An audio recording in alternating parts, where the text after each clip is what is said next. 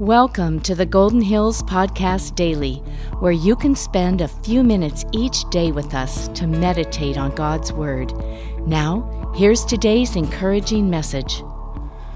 Hello, this is Ken Cross. I serve at Golden Hills Community Church as one of the community life pastors as well as the Connecting Ministries pastor. And in today's Golden Hills Podcast Daily, we're going to touch on four passages: Matthew 28:20, Hebrews 10:24 through 25, Romans 8:28, and Colossians 2.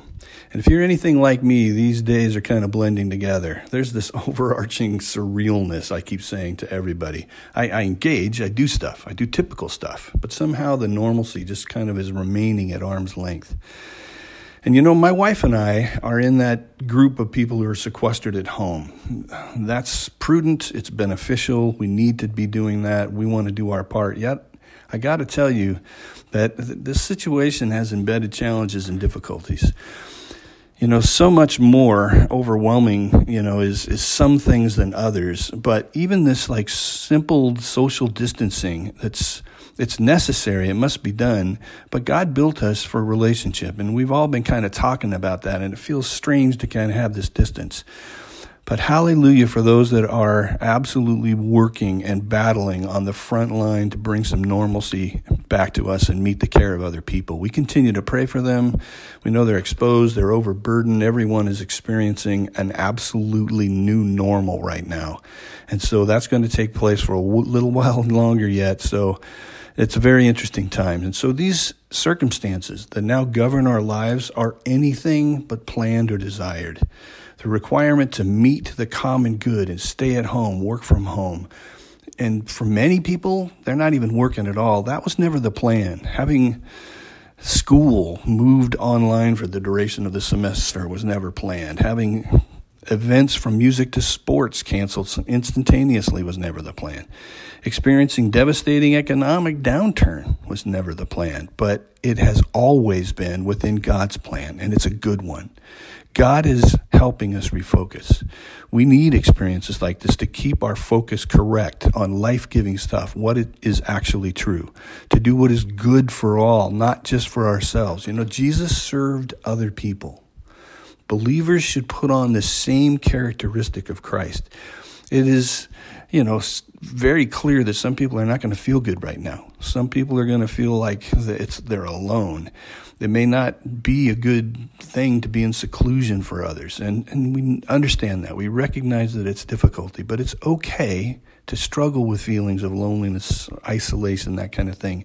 It's fine to have circumstances when we know that we're in that we might even weep over. It's important to address those feelings, not suppress them. But we don't want to let those things define us.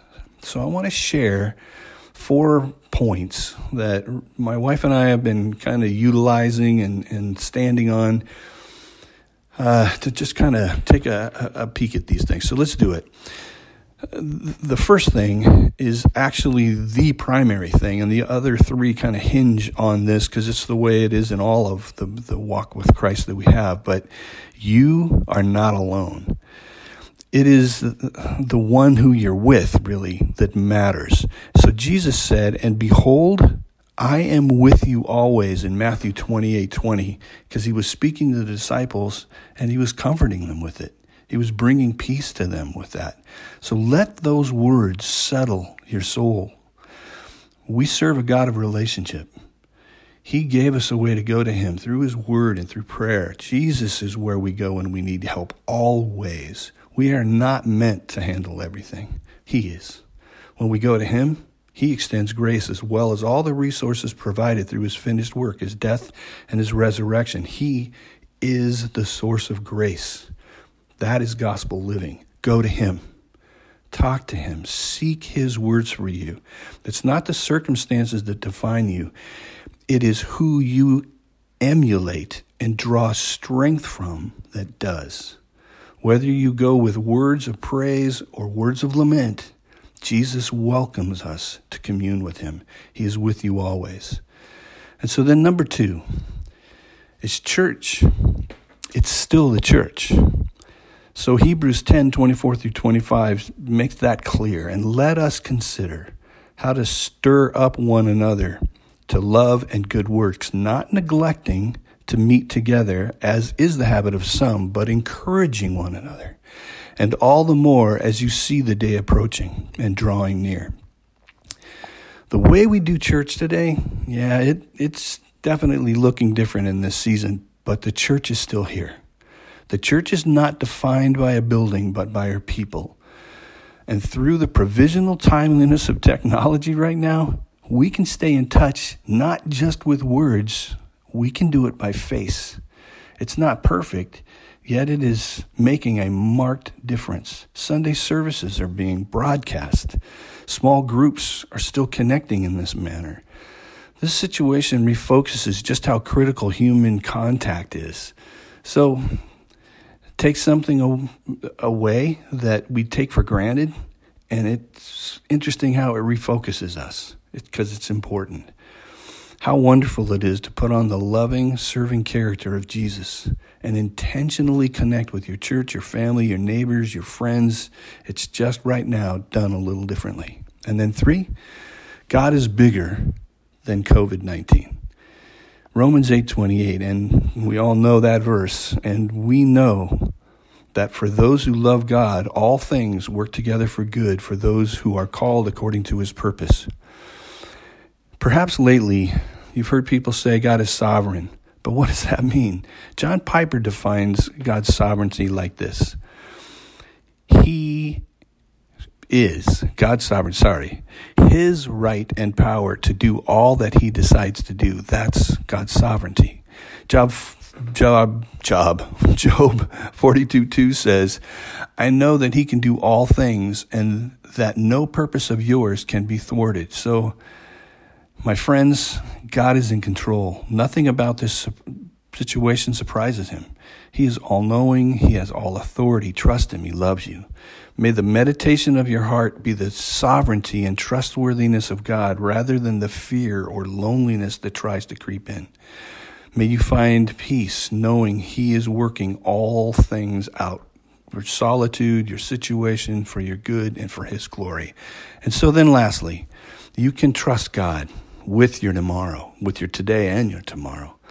Because Colossians 3:2 makes a very strong statement. Set your mind on things that are above, not on things that are on the earth. It can be easy to get lost in the news and wonder how long life will go on like this, worrying about anxieties, what tomorrow's going to bring. The solution for fear and worry, though, is to set your mind on Jesus and his love for you. Perfect love drives out fear, 1 John 4:8. So live to put his character on. That brings him glory. The circumstances of this earth are never to be our ultimate focus.